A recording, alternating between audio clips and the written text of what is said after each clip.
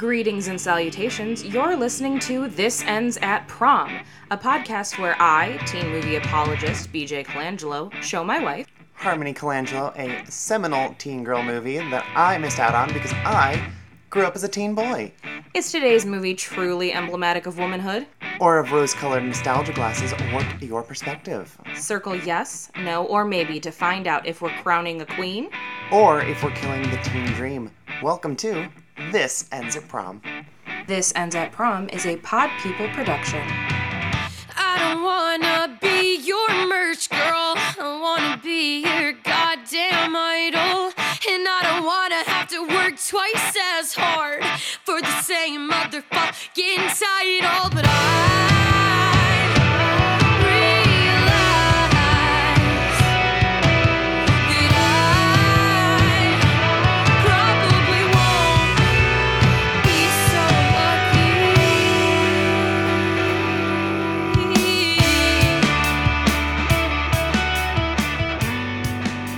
Hello and welcome back to This Ends at Prom. You are joining us on yet another very cold, beautiful Cleveland day where we are all still indoors and you should be too.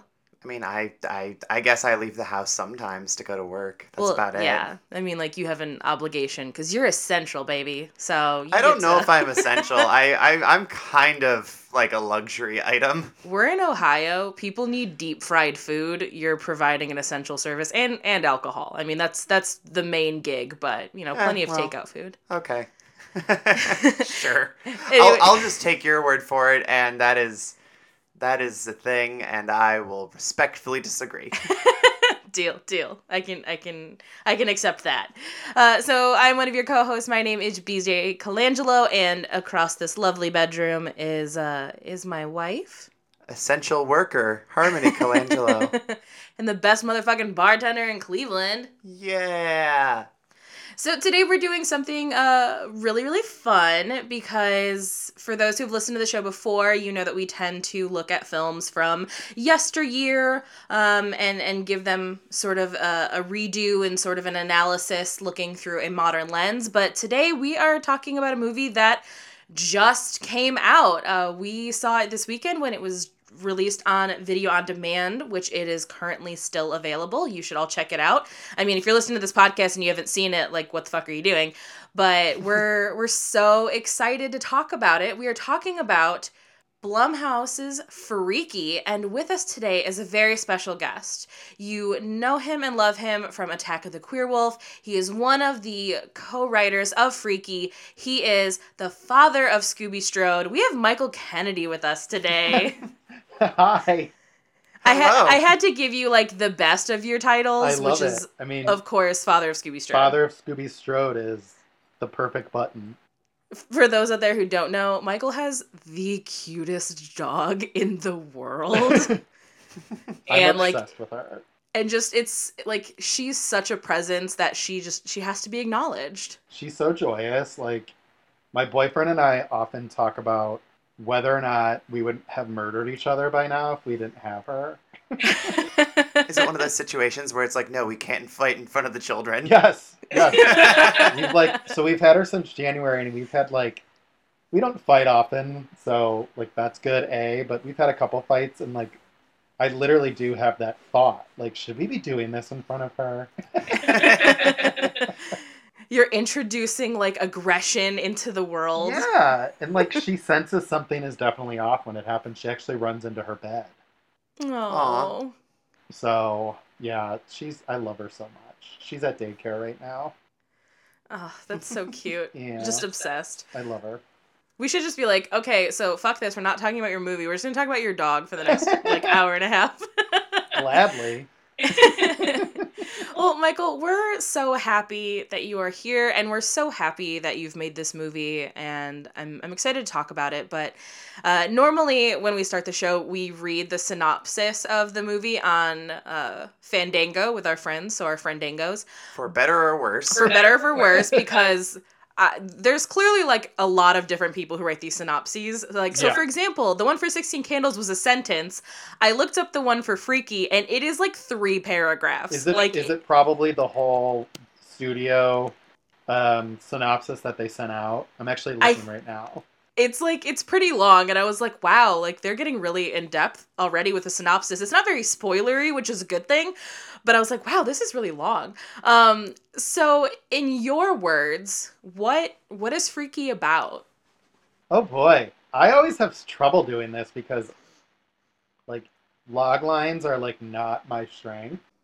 Well, you don't have to give a log line, like, you as the writer, what's it about? Freaky is about a 17-year-old girl named Millie Kessler who finds herself in her senior year of high school, kind of just not having the best time. She's still reeling a year later from the loss of her father, but because she's such a people pleaser, she is putting her alcoholic mother and her wound so fucking tight sister's needs before her own. Mm-hmm. Um, Meanwhile, it makes her a target with her peers because what do shitty teenagers do but target people who are already downtrodden with their shit? So she's kind of just not in the best place. She spends most of her day in school, say, hiding so people don't pay attention to her. But she's got these two amazing friends in Nyla and Josh who see the beauty in her inside and out and really just want her to live this fucking awesome, beautiful life that they know she has in her. And then on top of that, a serial killer is roaming their town who seems to be kind of an urban legend to her peers, but is very much real. He kills a bunch of kids, and then he goes to kill Millie, and inadvertently, they swap bodies instead.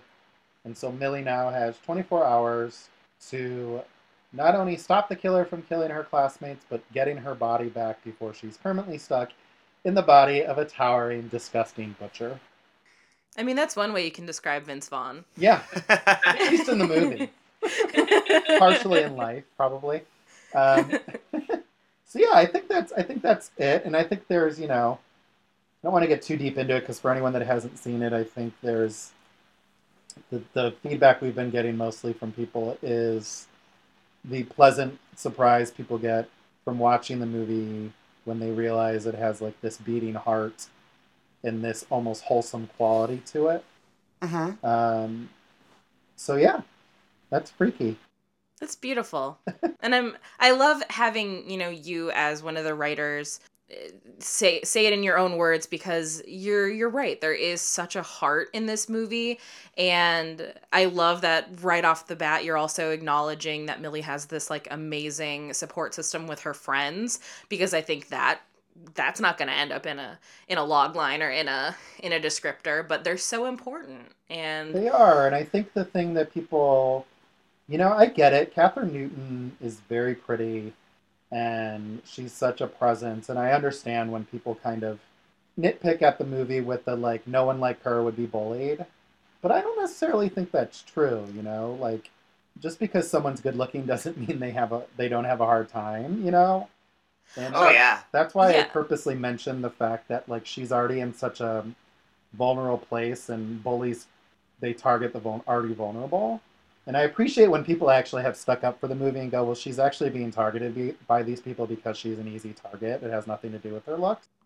Yeah, it's because she's not confident. That's makes her an easy target. Yeah. And, like, she is, I don't know, she's a stand-in for a lot of people, and we just got so fucking lucky with the break of getting Catherine Newton to play the role.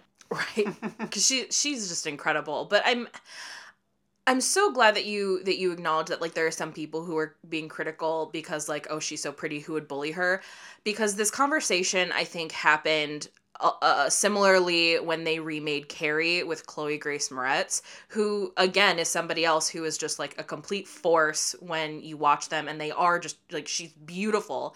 But in both of these instances, like, bullying exists outside of your physical appearances, and I think people forget that, probably because if they were bullied, they might have been bullied for their physical appearances.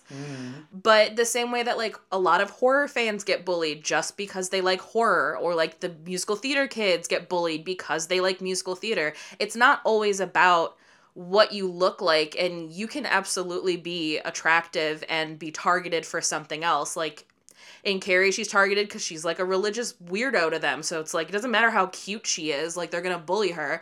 And with Millie, like it doesn't matter how cute she is. Like if you're walking through life and you clearly look like you don't want to be there and like you're dealing with something, then like, yeah, they're gonna mess with you. Yeah, Ryler is gonna mess, and she'll mess with somebody she views as a threat.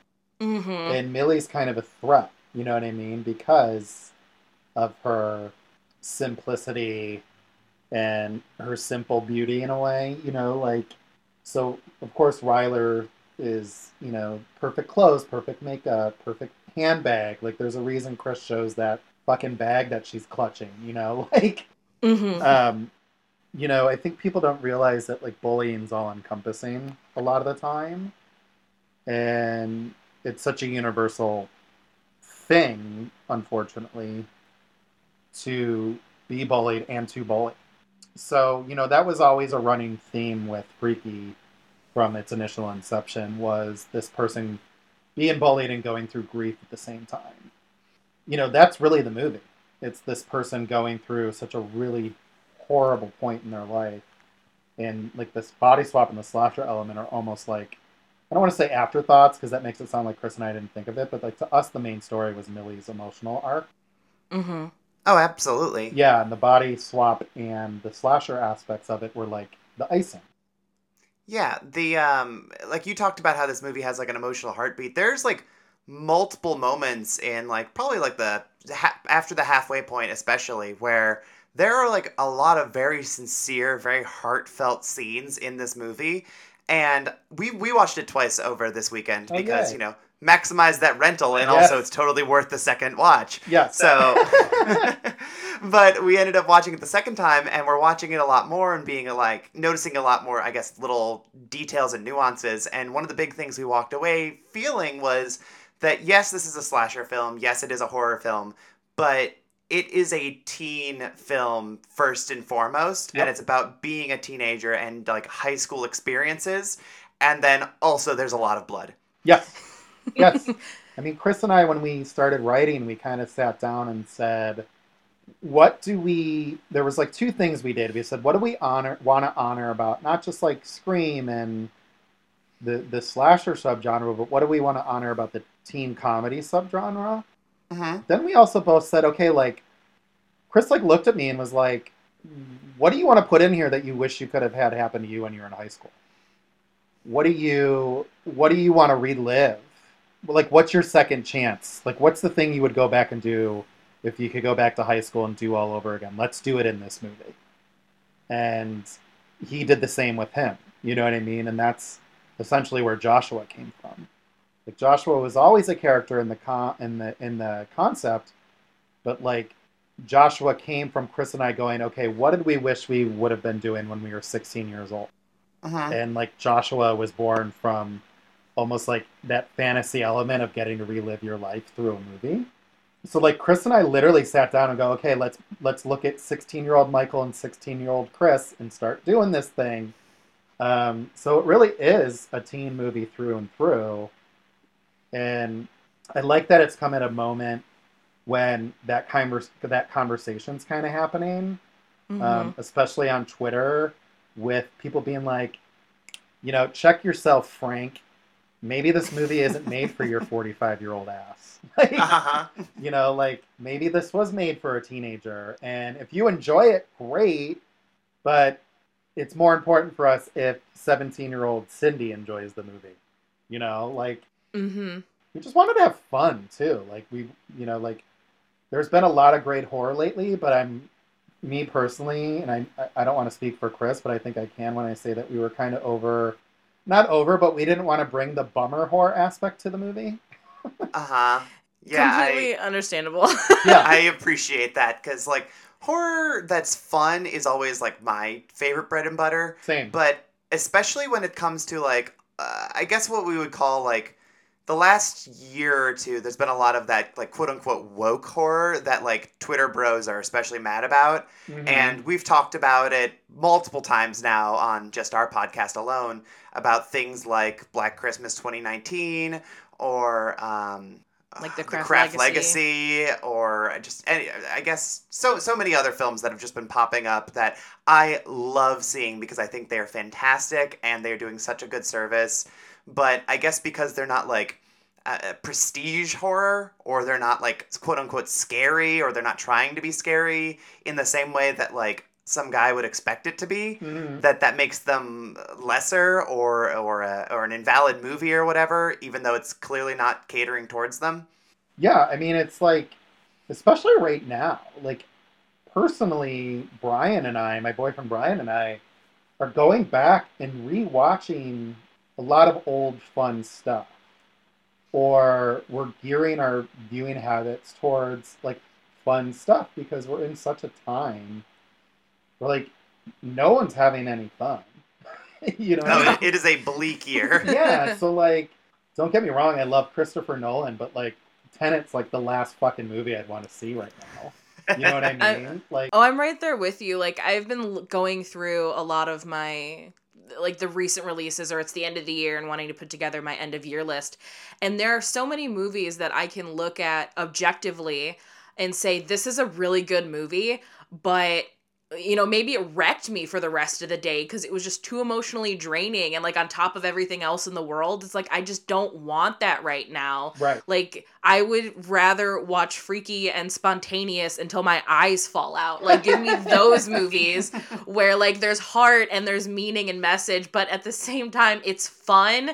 So I'm not, like, leaving my night just, like, in the fetal position crying. Right. Yeah, Totally. I'm glad you're not like that too, because it makes my life a little easier. Oh yeah, I've been waiting. Like, she'll go to work and then it's like, cool, now I'm gonna watch Relic, and then she'll come back and like, how was the movie? And be like, I had a bad time. Like, it's great, but oh god, I'm just thinking about the future now, and it's an existential crisis. Brian and I we haven't seen Craft Legacy yet, but we're going to.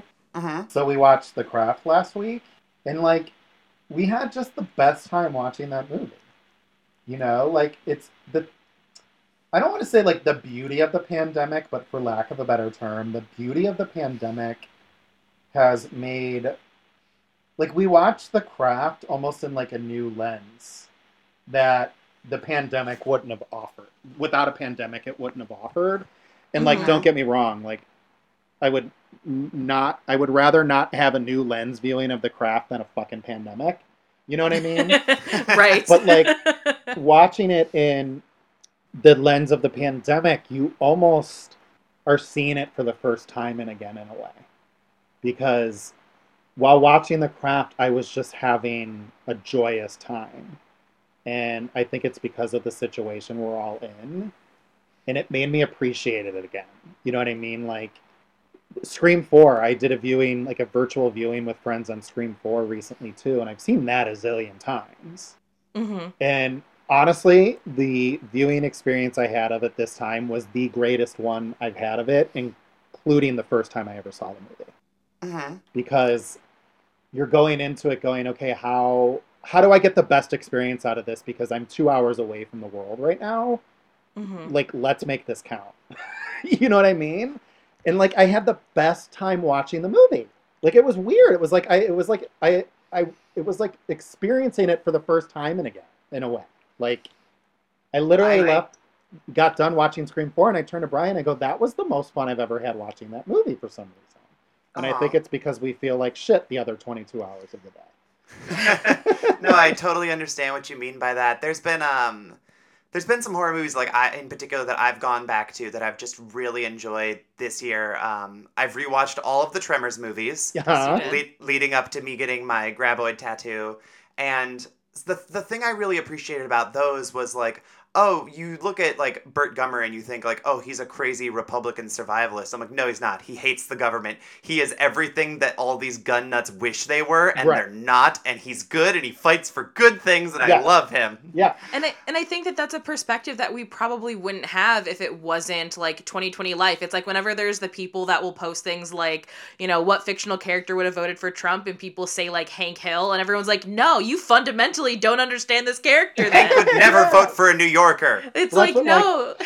The people were saying Al Bundy, and I was like, there's like at least a dozen episodes where Al Bundy pretty much says ACAB.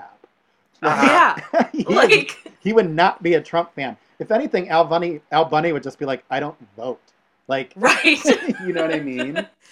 Yeah, and I think there's like it's just this added layer of nuance that's happening right now with how we're viewing films. And if I'm gonna be honest, I have a lot of those feelings about Freaky, and so I want to bring something up, and then because I think it connects to this. Okay. So I had seen somebody complain on Twitter about Freaky and saying that they didn't like it because they didn't like Vince Vaughn's portrayal of like what a girl looks like kind of thing, with the mannerisms that were chosen, et cetera, et cetera. And there was like I saw people making fun of, which I think is hilarious, of like the run.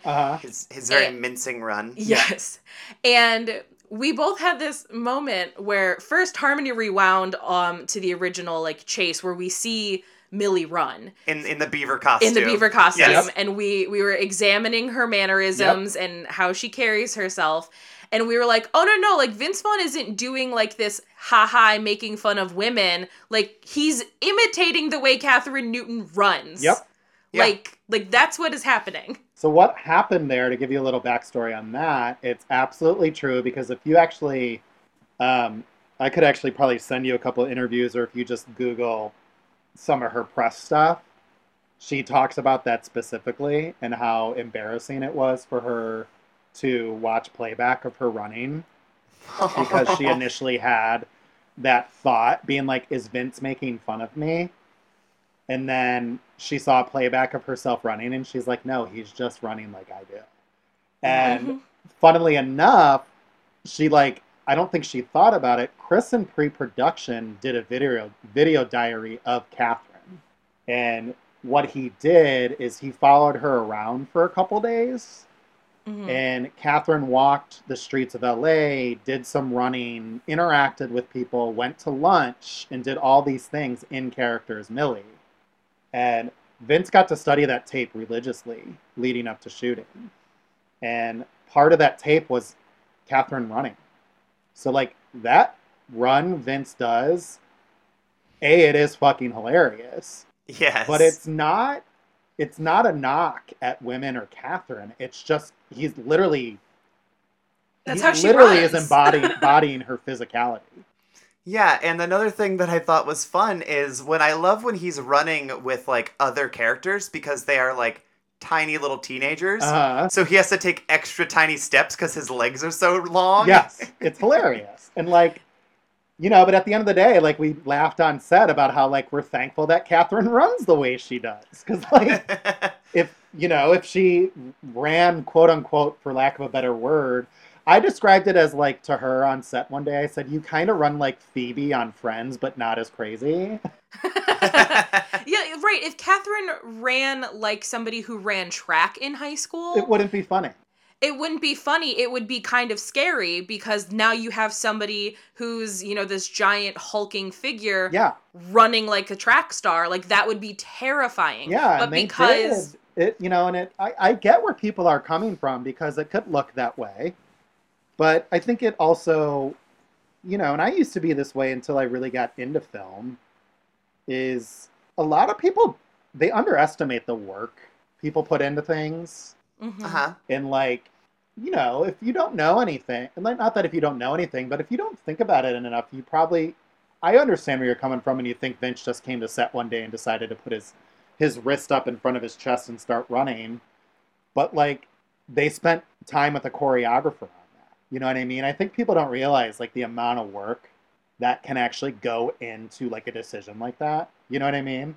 Oh, totally. And it's not a knock against them. They just don't know. So, like, I understand where it comes from, but it's also, like, it underestimates the amount of work and effort these actors put into a performance. Yeah, everything is clearly, like, a decision. Like, Yes.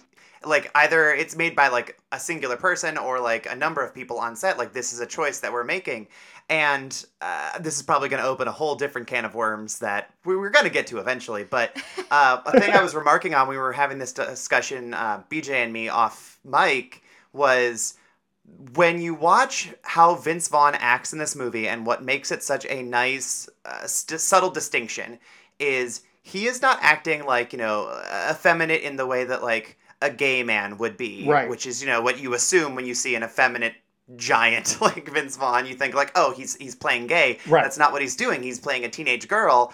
Unlike when you watch something like Rob Schneider's The Hot Chick, where it's like, oh no, so much of what Rob Schneider is doing is not particularly well thought out because the character he's emulating doesn't act like this. Just Right. it's a bunch of gay jokes. Right. And don't get me wrong, I do love The Hot I mean, Chick. so I think do it's I. way funnier than it should be. Yeah. But that is there's a very, very fine line between those things, but I can sort of see where people would Oh, for sure. muddy that water. Yeah, I can totally see it. And like, working with Landon has been so great in every way, including just, getting phone calls like before the movie comes out and just like, hey, just to give you a heads up, like this is so exciting, but someone's gonna say something shitty and just let it run off your back, and you can't help it. And so like that's been great because, people have opinions and they're not gonna be the same as mine.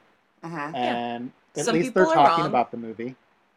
And hopefully if they listen to the show and they thought that, they now will go and rewatch it and say, oh, like Vince is actually portraying a character. He's not portraying a caricature, Yes. Right. And I think too the thing that because one of the complaints that I saw, it did come from a woman, and it was very much like is this how people think women run?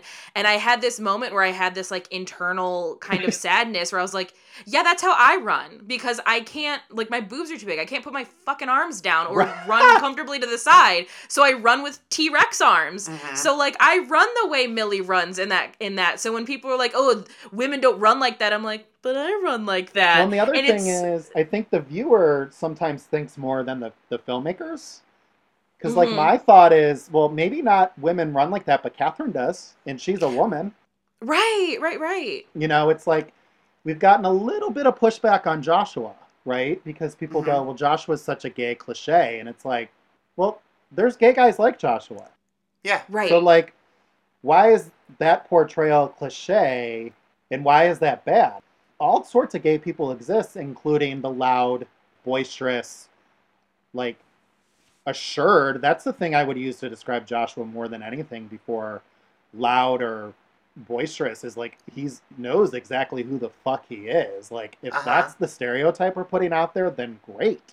Like, I wish I knew who I was at 17, because Joshua sure fucking does. The exchange with his mother and just the home decor, like, that tells you everything you need to know about that character. About their relationship, about how he grew up, about the open arms he grew up in. I mean, if you look at the pictures in that house, oh, they're so amazing. Literally him and his mom in a celebration in every photo. And like, Chris worked with the production designers Hillary and Courtney Andejar, who are queer twins, being like, this is what this kid's house would look like, because he grew up in the best way possible. He had the best mother.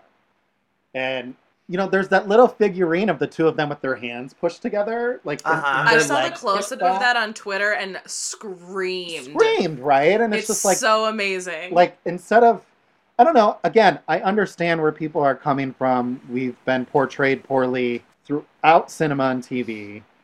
So I think, having a character like Joshua, I know I've been guilty of it in the past. The first thing you do is look for reasons to be upset or to nitpick. But if you just take a beat and look and see his house and see his relationship with his mom, even in that one scene, you then are able to go, at least for us when we were writing the script and filming the movie and then seeing it, you start to go, this is why he's the way he is. He grew up being able to be who he was since he was like 1 day old. Oh, totally. I use him as kind of like my litmus for everything on the show, but I think a lot about like my nephew Cash. And Cash is like just turned 14 a week ago, came out as bi last year on coming out day, recently started using, he and they pronouns, and they're 14. Right. And like going to school in the middle of nowhere, like farm ass Ohio, but knows who they are and like how they want to be perceived in the world, and knows that like at the end of the day, mom and dad are going to love me and support me. And that dramatically changes like how they're presenting to the world, how they act. Like their Twitter feed is like making out with your dad right now, like something like super funny and ridiculous.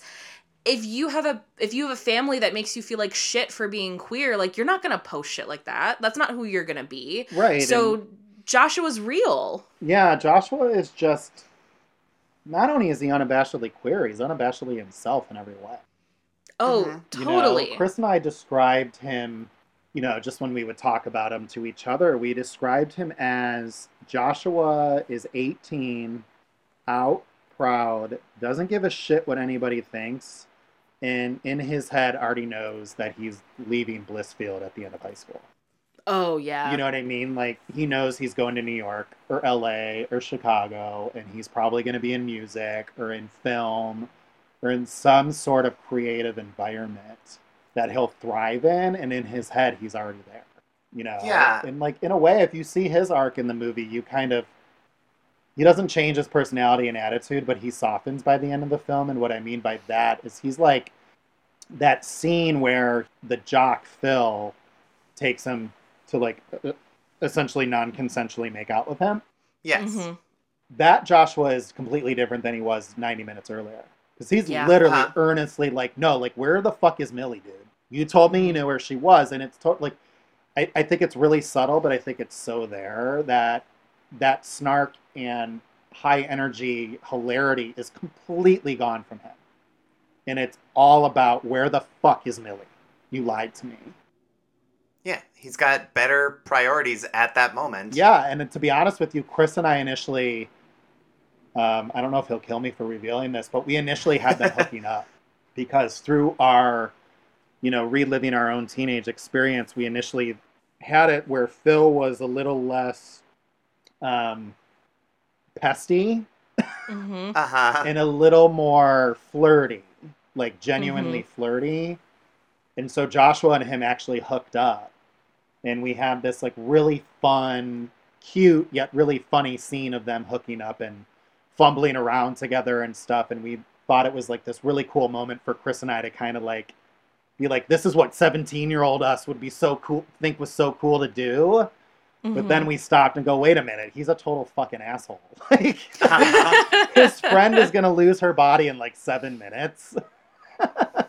Yeah, that would be like your priorities have skewed. Like this version of it, I think, like right on track, exactly where Joshua needs to be. Yeah, because Chris and I were like, oh, let's give him his like triumphant moment of getting the guy, and then we were like, wait a minute, this makes him a total dick.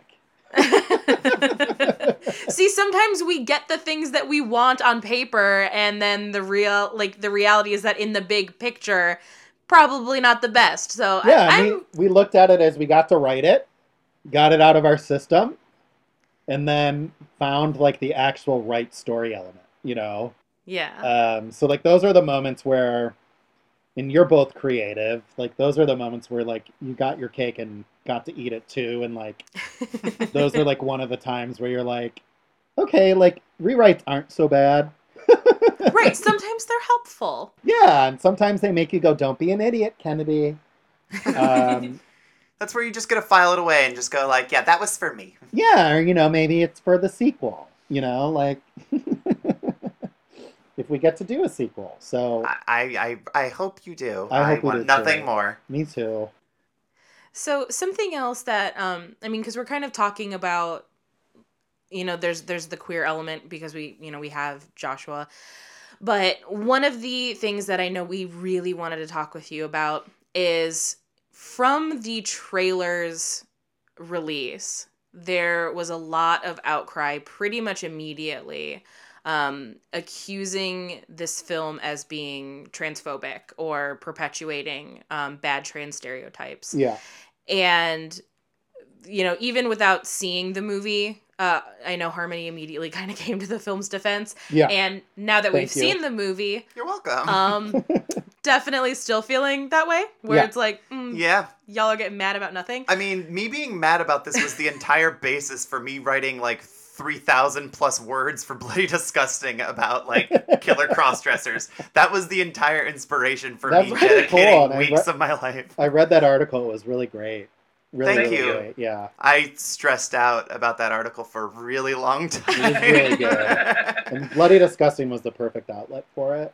Oh, good. I'm glad that they approached me because I was Oh, good. being real salty on Twitter about being like, I'm writing this thing and no one's gonna pay me to do it, even though they should. So I'm just gonna self-publish it because of And I was having a pissing contest because people weren't picking my stuff up for a while about things, and I go, no, there needs to be trans voices about stuff like this, and then everyone felt bad, and multiple people messaged me. Well, and John approached you, right? John Squires. Yes. Yeah, that makes so much sense.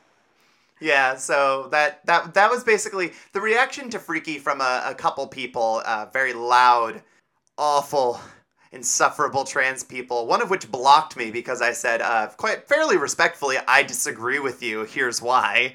Yeah. Apparently she couldn't take it. Yeah, that's the thing. Had you have been like, hey, you're a fucking idiot, you're wrong, like, okay, yeah, maybe block you. Yeah. But all you did was say, I disagree, and then backed up your claim. I think I was a little more sarcastic than I disagree. I don't remember. But in any case, someone with like way more followers than me blocked me. And I'm like, okay, well, this is why I got into writing in the first place, because there needs to be more people with nuanced opinions than this angry lady with her. It's kind of like we were talking earlier where people just assume the worst intentions from filmmakers.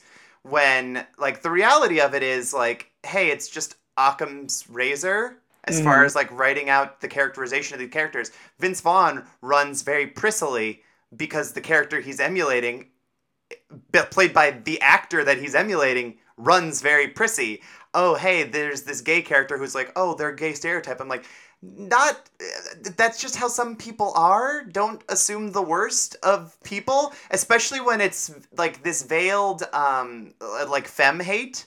Well, that's what I was gonna say. It like totally. It's like, in a way, it's like you're revealing yourself to be like anti-femme, or like, oh yeah, you know, like what if they're not benching 400 pounds? Like they're a stereotype, and it's also like, I don't know. To me, anytime I've read that, I'm just like, oh, you probably have no fats, no femmes on your Grindr profile next. Like, you know what I mean? Like, exactly. Like, that's the thing. It's like, you're showing your own ass by having outrage because you assume someone else is doing something with bad intentions, but you're really pointing out how much you hold this to be self-evident. Right. And, you know, it's like the people who kept assuming you and Chris were straight, too. People were assuming we were straight, and then they also don't realize that, like, we could only do so much with Josh on paper. Everything else was Misha.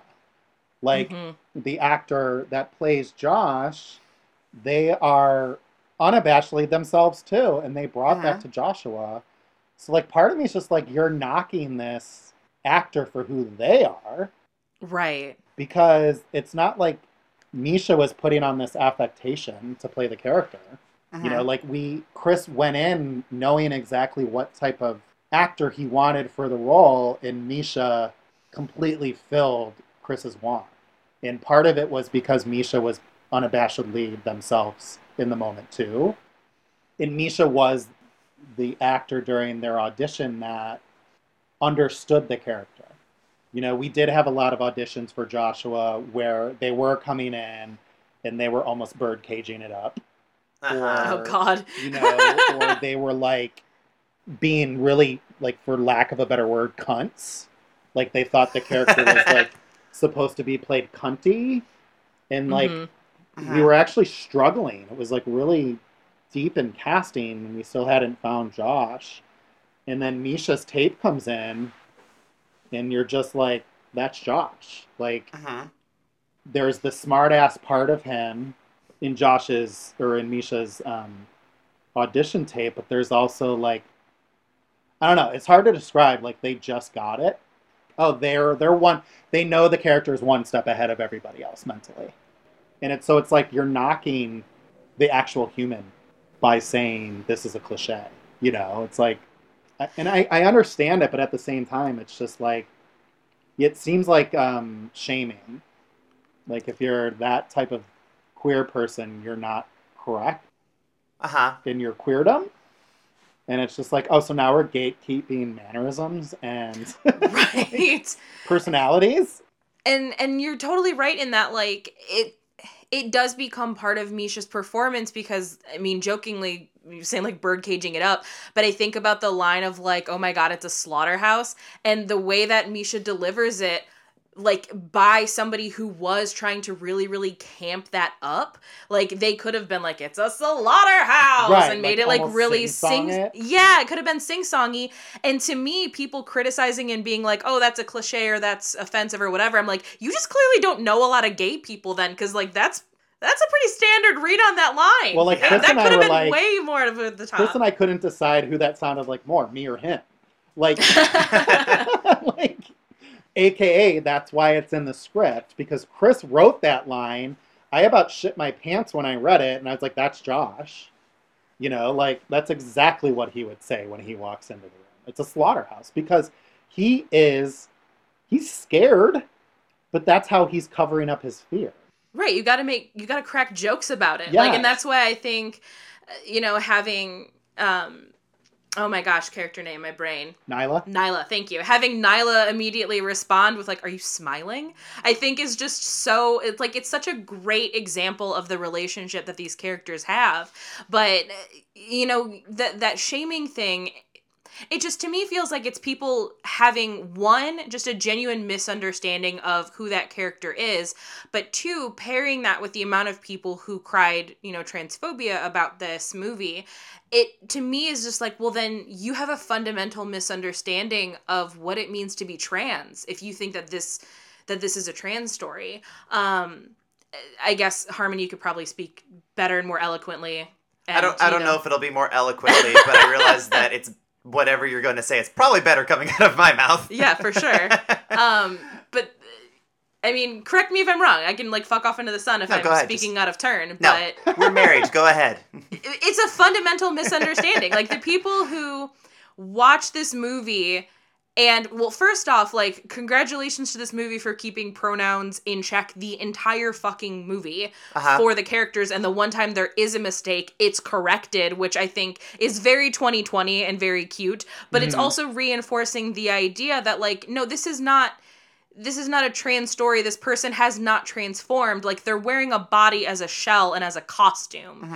Like, that's not who they are. Right. This is just what they happen to be wearing at this moment in time. Right. And it's, Chris and I talked about that a lot. I actually have gotten messages from other writers who are, I don't want to say doing something similar, but are actually exploring some sort of body swapping concept. And, people have said, how did you guys address that in the script? And Chris and I actually knew right away, like, that we needed to make this decision because it's the right decision for the movie, and it's the right decision for just life to, frame it the way we did. But we also put it in the script, in a script note. And I actually can read you this script note, and I've actually sent this script note to several people asking, like, how did you guys deal with the swap and the way you describe the characters? And I say, we did this note, and they go, oh my god, that's, like, the easiest way to do it. So I'll read it to you. So it's, like, right after Friday the 13th flashes on screen. And then we actually wrote in the script, okay, pause, people. You are correct. The final girl and the butcher have switched bodies. We will refer to them by their mind names. Millie may be in the butcher's body, but she's still Millie on the inside, so that's what we will keep calling her. So, like, right away, you knew right away, like, they're still Millie, they're still the butcher, and, like, it was so important to us that it ran through the movie. And we actually made a decision one day based on something Brian told me. Brian's like, you should have Booker refer to the butcher in Catherine's body as him and have Nyla correct him. Because he's like, that's just so Nyla's character. And it was such a tiny little detail, but it was so perfect. It was so impactful too, because there's so many. So here's where I get frustrated, and Harmony and I talk a lot about how I get more upset about this sort of thing than she does because she's desensitized to it. Yeah, this is just par for the course for me. I'm just sitting here and I'm like, no, I want to listen to hear both you talk. I'll just be the lifeguard, and I trust both of you to know how to swim. and I'll just hop in if I have something to say or I feel like someone's drowning. But I get so frustrated by it, especially with things like body swap movies, because I'm the one who has to field all the questions about Harmony's existence because they're too chicken shit to ask her. Right. So I know what's going on in the back of people's minds that they're too afraid to say out loud. Like, they say the quiet part to me because because I'm cis, they think that, like, oh, this is safe, or I can ask you and, like, I'm not going to get my head bit off or whatever. And also because I tend to not bite people's heads off unless they're being, like, blatantly ignorant. Right. So I think people feel safe. But what is just very, very frustrating to me is that the amount of people who either don't have any trans people in their circle or who just honestly don't understand, like, very basic, I guess, like, film 101 sort of theory or gender theory presenting in film is when they call a film like this transphobic and when they're so militant about it, that to me is them telling me that deep down they look at my wife and they see Vince Vaughn. Like, that's what you're telling me when you're giant. like... Well, all those... we were cracking up because all those lines, she was just like, same... I was like, I'm not 6'6" or whatever, but I'm up there. You're 6'3". I know. And we looked it up because Vince is 6'5", so you're only 2 inches shorter. So you could tower. Yeah. I'm strong. Strong now. But like when people say like, oh my gosh, I can't believe this is transphobic or this and this, I'm like, so then what do you see when you look at my wife? Do you see my wife or do you see Vince Vaughn? Because that's what you're telling me. And I got so heated about it and so frustrated. And this will go into like a little bit of spoiler territory, but again, if people are listening to this episode, why haven't you seen this movie yet? But there's the scene in the car with Booker and Millie post-swap that is so charming and so romantic and so touching. And I had this realization because I was getting like physically affected by it and like quite verklempt about the whole situation. Yeah, it's emotional. You reached over and touched my thigh. I did because that's just who I am. But it's because I had this realization where I was watching these two and they share a very romantic moment. And I was like, well, Booker is looking right now and Booker is seeing Millie because that's Millie. And then I had this realization of like, there are people who are going to watch this and they're going to laugh at the scene and they're going to be like, oh my gosh, I can't believe this is happening because they don't see Millie, they see the butcher. Yep. And I had that like awful feeling in my stomach where it was like, there are people, in our lives who, if they knew Harmony before transitioning, so pretty much just like exclusively her family, do they see me with like Harmony and with my wife, or do they see me with, dead name? Right. Do they see me with like their, used to be son or nephew in a costume? What do they see?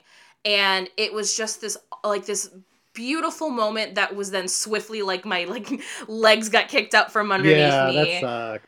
Where it's just like that realization of like, yeah, this is the world, because I'm watching this scene and I'm like, this is really touching and lovely, and I know that there are people laughing and knowing that that's how we exist in the world, because people have a fundamental misunderstanding of like what it means to be trans and especially what it means to love someone who's trans. Right. And I was just like, I had this moment where I was like, I'm so fucking glad that this movie exists for so many reasons. But of like all of the moments of the movies that I've seen this year, like that's the one that I'm taking with me probably the hardest. If there's any way to feel good about it or better about it, or if this helps, I will say 2 things about that scene. 95% of the reaction online has been about how beautiful and romantic it is. Good. So that does make my heart happy. Yeah, it's been a very... Most people have been reading it the way it was intended, because when we wrote it in the script, and this is part 2 of it, Chris and I wrote it earnestly. We wrote it never from the POV of laughs. We examined it together as this is the moment for Millie and Booker, and this is a real opportunity to just send not to send a message, because Chris and I never really tackled anything like, here's our message, but we knew it was an opportunity to kind of make people step back and go, oh, this is a choice that I really am loving. Mm-hmm. And it was to just go, okay, we have an opportunity here to do something really cool. And I'm not a huge fan of the term love is love for some reason. I don't know why. It just kind of sticks with me weird. I think it's because straight people say it more than queer people at this point. Yeah, I Yeah. think like anything that has been on like I just watched the Euphoria thing and like the special, Yeah. and there's a moment where he's talking about going into the Nike store and seeing Black Lives Matter and it making him feel good, and then realizing the shoes still cost $140. Right. And it's like, I guess I don't matter that much to you. Right. And that's how I feel a little bit. Like, obviously it's comparing apples to oranges, but I feel like that's what like the gay hashtag love is love has turned into, is that Yeah. it's That's the Target brand version of. Yeah. You know? This is the Citizens Bank float slogan. Yeah. But Yeah. like, I can't think of a better way to explain it than when at the time we were just like, this is a real opportunity to show that Booker really does love Millie. Mm-hmm. And Yeah. Millie's, I don't want to say problem, but Millie's, it's never about Booker doesn't love her or her friends don't love her or her family doesn't love her. It was really, for us, it was even more importantly an opportunity for Millie to realize that she can love herself. Mm-hmm. And Absolutely. that she has these amazing people in her life, and not like fuck off bullies, but like she has a support system that she doesn't realize she has because she's been so busy taking care of everybody else. And it was just a beautiful scene, and Chris shot it in such a beautiful way, in such a serious way, that I'm so happy that 95% of the people have realized that. You know, every once in a while you'll get a tweet, I'll get a tweet from somebody, and I know they mean well, and they'll be like, oh my God, that car scene was so hilarious, and I just want to reply, it's not hilarious. But, Uh-huh. you know, but I also know they're not coming at it with, I guess I go, that's better than someone messaging me and going, that car scene was disgusting, you know, like, Right. Lesser of two evils, I guess. yeah, you know, and I know they don't, I guess intent in this, what I'm trying to say is like intent matters to me in that moment. Yeah. And the person isn't intending to offend me. And it's not offensive. It's just like, oh, well, you know, I guess I'm a little bummed that I didn't get the message across to you clear enough. Yeah. So. You know? But I'll take it because, you know, those little things still matter. And Chris and I knew that was going to be a conversation. And we're really happy the conversation has gone the way we wanted it to. And I think, you know, the reaction to the trailer, we haven't really seen that from people who've seen the movie.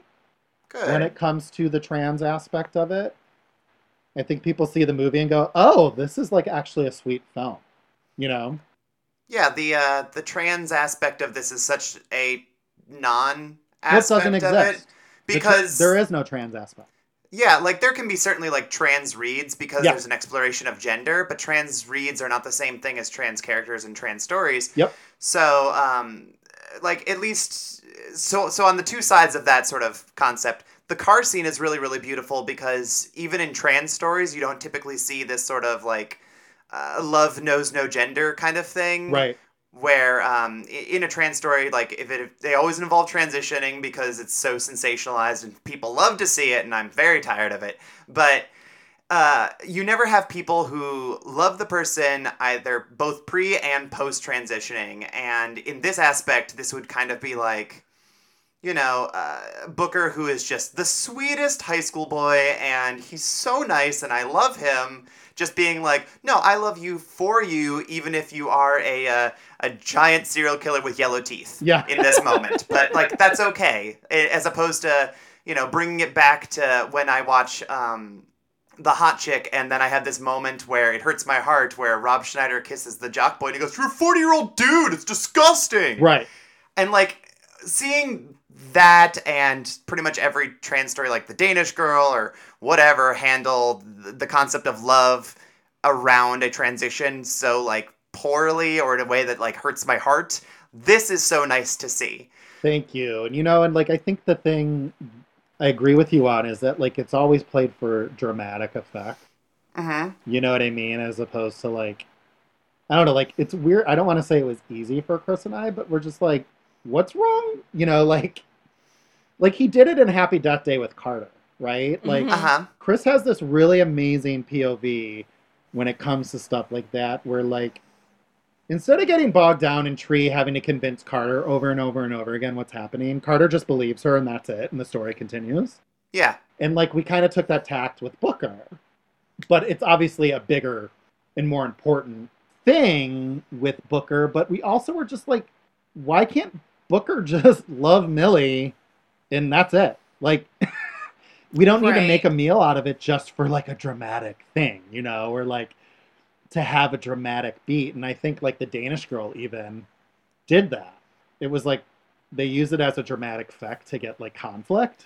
Well, it's just because they wanted to win awards, and the Right. Danish Girl blows, and I hate Eddie Redmayne, and that's just me airing all my dirty laundry out. But Chris and I are like, let's have this awesome moment and then get back into the bodies, like get back into them chasing down the Dola.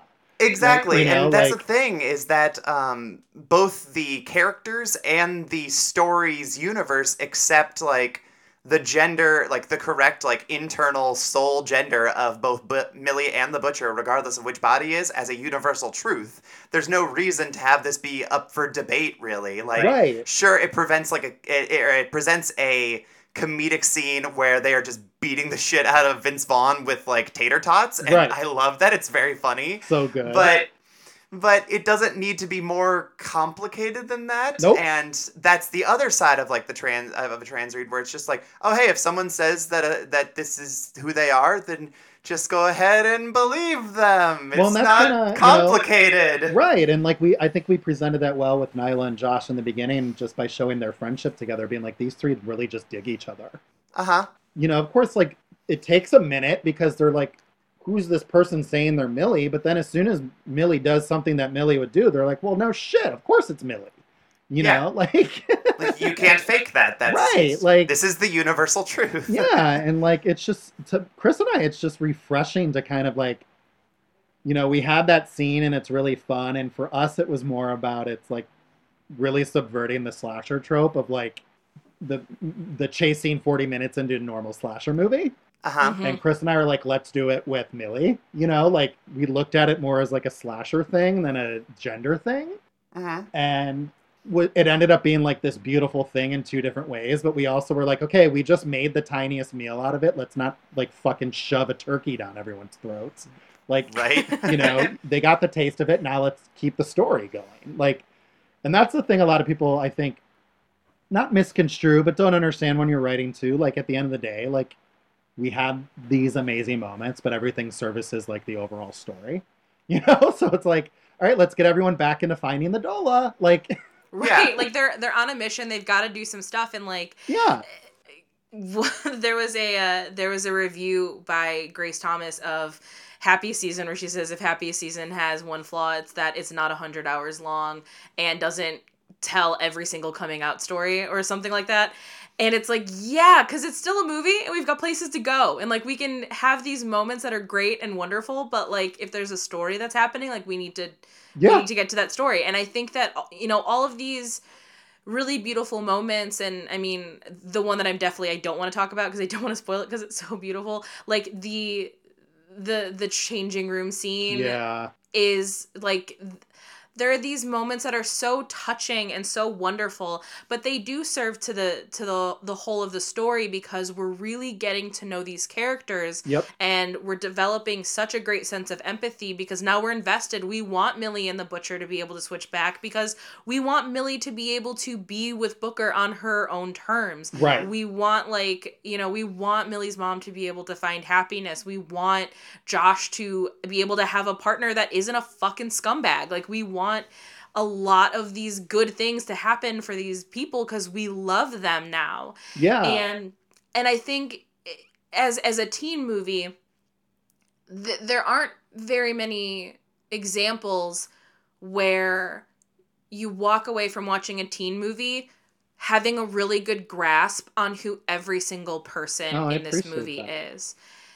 I mean, Harmony, you can speak on it if you agree, disagree, but I feel like I leave that movie and I can kind of predict like where they're all going afterwards. I know how it's going to be for all of them because there's such a great exploration of who they are. Right. I mean, I agree. And then the sequel comes out and we find out BJ was wrong. Well, and Chris and I, when we were crafting the script, we knew, like I said, we knew we had these opportunities to kind of slow the movie down here and there and just really bring like a fresh aspect to the slasher movie that you don't see a lot, which is like warmth and tenderness. But we also knew that you only have so much real estate before people are like, okay, come on, get back to the train. Yeah. Mm-hmm. And the beauty of Landon, and I learned so much from writing this script with him, is he knows how to maximize literally every second. And I think I did the first pass of that dressing room scene, and I get Chris's rewrite on that scene back, and it's like cut in half, and like it's very succinct, and it's like my scene was just way too long, and he took it, chopped it up, and goes, okay, this is how we best present every theme you brought to the scene without boring the hell out of the audience, but also hopefully making them cry quickly, but also feeling so satisfied when we get back into the humor and then like the freight train of the movie, because we called the movie a freight train. We're like, okay, as soon as a switch happens, everyone needs to be on a ride, and they're on a roller coaster, and the scene in the changing room and the scene in the car, those are like the parts of the roller coaster where like you're on a flat plane and then you're about to go on a loop. Mm-hmm. And he's just so smart and structure and taking those scenes and going, okay, how do I do this as quickly as possible, but also maximizing the emotional element of it.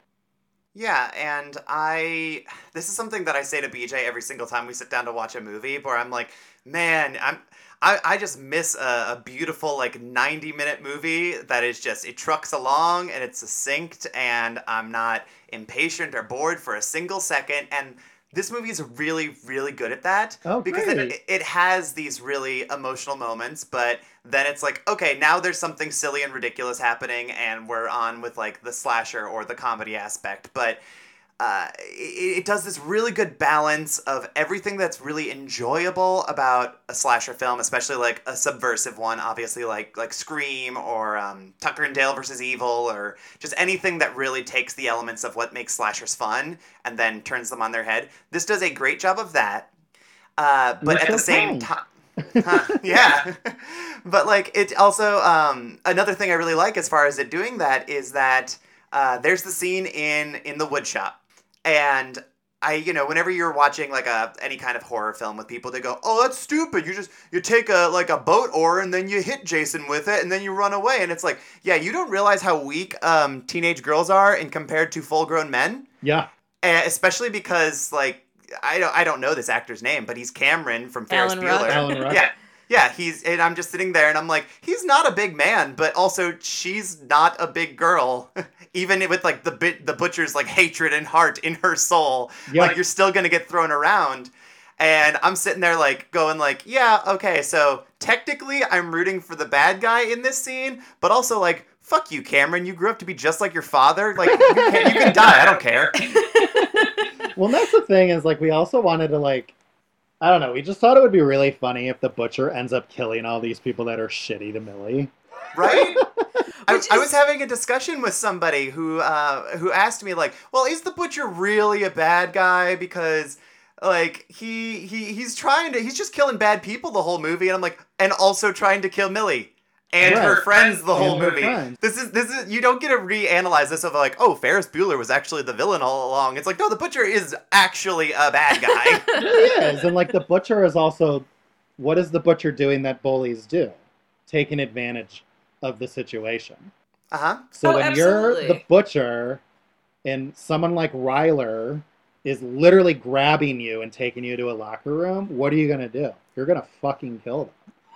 Yeah, And and like that's the thing is I think Ryler is so insufferable, and oh god, I know so many people who act like that, and the fact that she is so tiny makes it even like I think at one point Harmony said like, oh, she's like a gnat.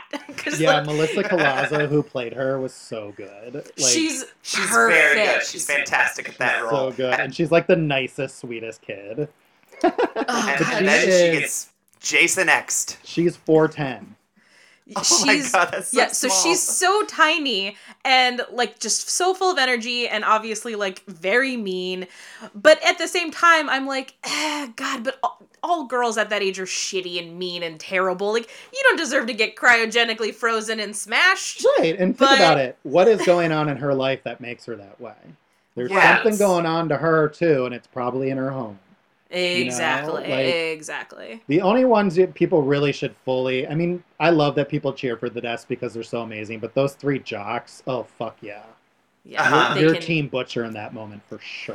anybody who says that someone who looks like Catherine Newton needs to be brown bagged, my nemesis. Like, I will fight you myself. Like, how dare you? Do you want to know a fun fact about those 3 jocks? Yes. Their names are Brett, Tobin, and Squee. Okay. Yeah, Chris calls me and I can't remember if the Kavanaugh hearings were going on or not, or what, but he goes, dude, because I forget what their names were. They might have even just been like Jock 1, Jock 2, and Jock 3. Uh-huh. Chris goes, dude, we got to call them Brett, Tobin, and Squee. Oh my God. And like we almost went as far and called the kid Brett Kavanaugh, but we ended up on set. They gave him the name Bro, and it's spelled on his back of his jersey. It's spelled Breaux.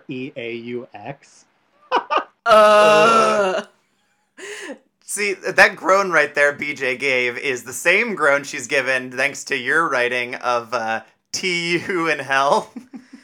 Oh yeah, I'll tee you in hell. Yeah, which I've been saying that for days for anytime I It's- make tea, and she's been getting so mad. She'll like So come into the stupid. kitchen and like put like a tea bag into her glass, and then she'll like walk away because I'm working from home. She'll be like, "All right, I'll see you in hell." And I'm like, I'm gonna murder you with my dumb. bare hands. Makes me so happy. It's so stupid. But yeah, I don't know. The movie's so fun, and I'm glad you enjoyed it. It makes me happy, and it seems to be finding an audience. And I've been getting a lot of messages from queer kids, just being so happy they feel seen and stuff. So I don't know. It's been crazy. It's been really nice. Good. No, I think it's great. I'm glad everyone else is enjoying it, you know? Yeah, and we just made another best of list for the year today. You're just gonna be like, once like next week or the week after, I think you're just gonna be collecting like accolades for end of year lists from all sorts of different I websites. hope so. I mean, it's been, I never thought this would happen, honestly. But my dream is like Vince or Catherine getting a Golden Globe nomination. I would love that. Because I kind of think they deserve it. Like, there is a best comedy actor and actress category. Why the That hell is not? true. So, but yeah, my main goal is I just want a part 2. I would watch these characters forever and ever. I Because think there's a lot we can do with them, especially Nyla and Josh. There's so much Oh, more God, yeah. that we have to say about them and Mm-hmm. discuss with those two, especially Nyla. Mhm. And we have those 2 actors, Celeste O'Connor and Misha, are both non-binary queer actors, and I just really want to celebrate them more. One of my takeaways from it is like, I want to watch everything that the 2 of them have been in because they're so fun. They're so fun, and they're just such a presence. Mm-hmm. Yeah, and I think that's probably one of my main hopes that comes out of this, is because obviously everybody knows who Vince Vaughn is. Like, no one needs to worry about him ever getting work again. Right. Catherine is, I think, very much star on the rise, like very much becoming like one of these darlings that everybody loves and Yep. wants to see her in other things. But Celeste and Misha, like, such standout performances, and I Agreed. hope that this movie makes people go, oh, who are they and what can I put them in? Yeah, I hope their phones are ringing off the hook, honestly, because I mean, I know for myself personally, if I can, I'm speccing a script right now, and I have parts for both of them that I'm writing. So I Love hope it. A, the movie gets made, and I hope B, they both say yes. Be incredible. I would, where can I send money to make that And then happen? the 'Cause I would want characters it are so both bad. queer as fuck. So, yeah, I don't know. It's been great. I'm very thankful. Well, we are thankful that you could be here, and I think that this has been a really lovely discussion about such a lovely, fun, gory, ridiculous movie. Mm-hmm. But we end the show the same way every time, and it's that, Harmony, Freaky is asking you to the prom. Is it a yes, a no, or a maybe? And are you writing anything on the note back? I mean, for the sake of this movie, it would be Homecoming. True. And Okay. yes, Fair. I will go to. Well, it's because it's not prom. It's clearly Homecoming because all of the Butcher's stories take place around Homecoming. Duh. But the answer is a yes. I love this movie. I will revisit it. Speaking of best ofs, like I know that BJ and I are planning on doing a Patreon exclusive episode where we talk about each of our top 10 favorite films of the year. And I haven't sat down and made it, but I'm pretty damn confident Freaky's making that list. At least for me, I think it's definitely on BJ mine. will agree. Yeah, it's on Love mine it. too.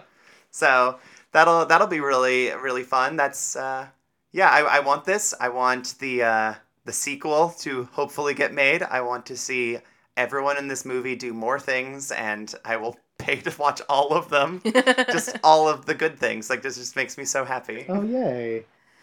Well, Michael, where can people find you on the internet if you want them to? And do you have anything that you want to promote? Well, I'm on Twitter at Michael Ken. And then my Instagram is Michael TJ Kennedy, where you will see nothing but my dog. And no, nothing to promote. I wish I could promote my next movie, but it hasn't been announced yet, so I can't say anything about it. NDAs, woo! What's Everyone's that? favorite. I said NDAs, woo! Yeah. Everyone's favorite. So, but it should shoot next year. I can say that, like early, like in the spring. So, Awesome. That's wonderful. Love it. yeah.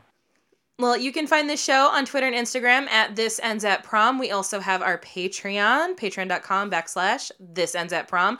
We just recorded our first Sadie Hawkins dance for the season, and we watched Just Friends because it's teen boy movie and it's Christmas. You can find me on Twitter and Instagram with my name at BJ Colangelo. Harmony, where can people find you? You can find me on Twitter and Instagram, not at my name, at Velocitraptor, Veloca_trap_tour. And as always, huge thank you to the Sonderbomb for letting us use Tidal as our theme song. They have new music out. Support them. You're supporting queer artists, and you're especially supporting queer artists that believe crying is cool, because it is cool. And that, my friends, takes us out on Freaky. We'll see you next time. Bye. Bye.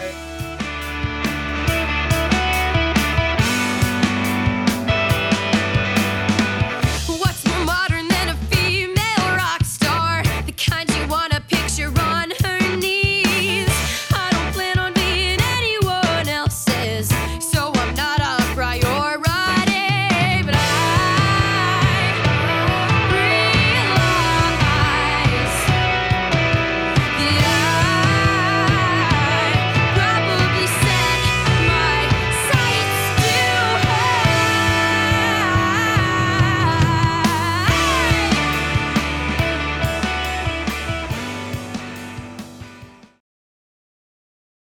This episode was brought to you by Pod People Productions. To find more episodes of this show and others, please visit podpeople.me.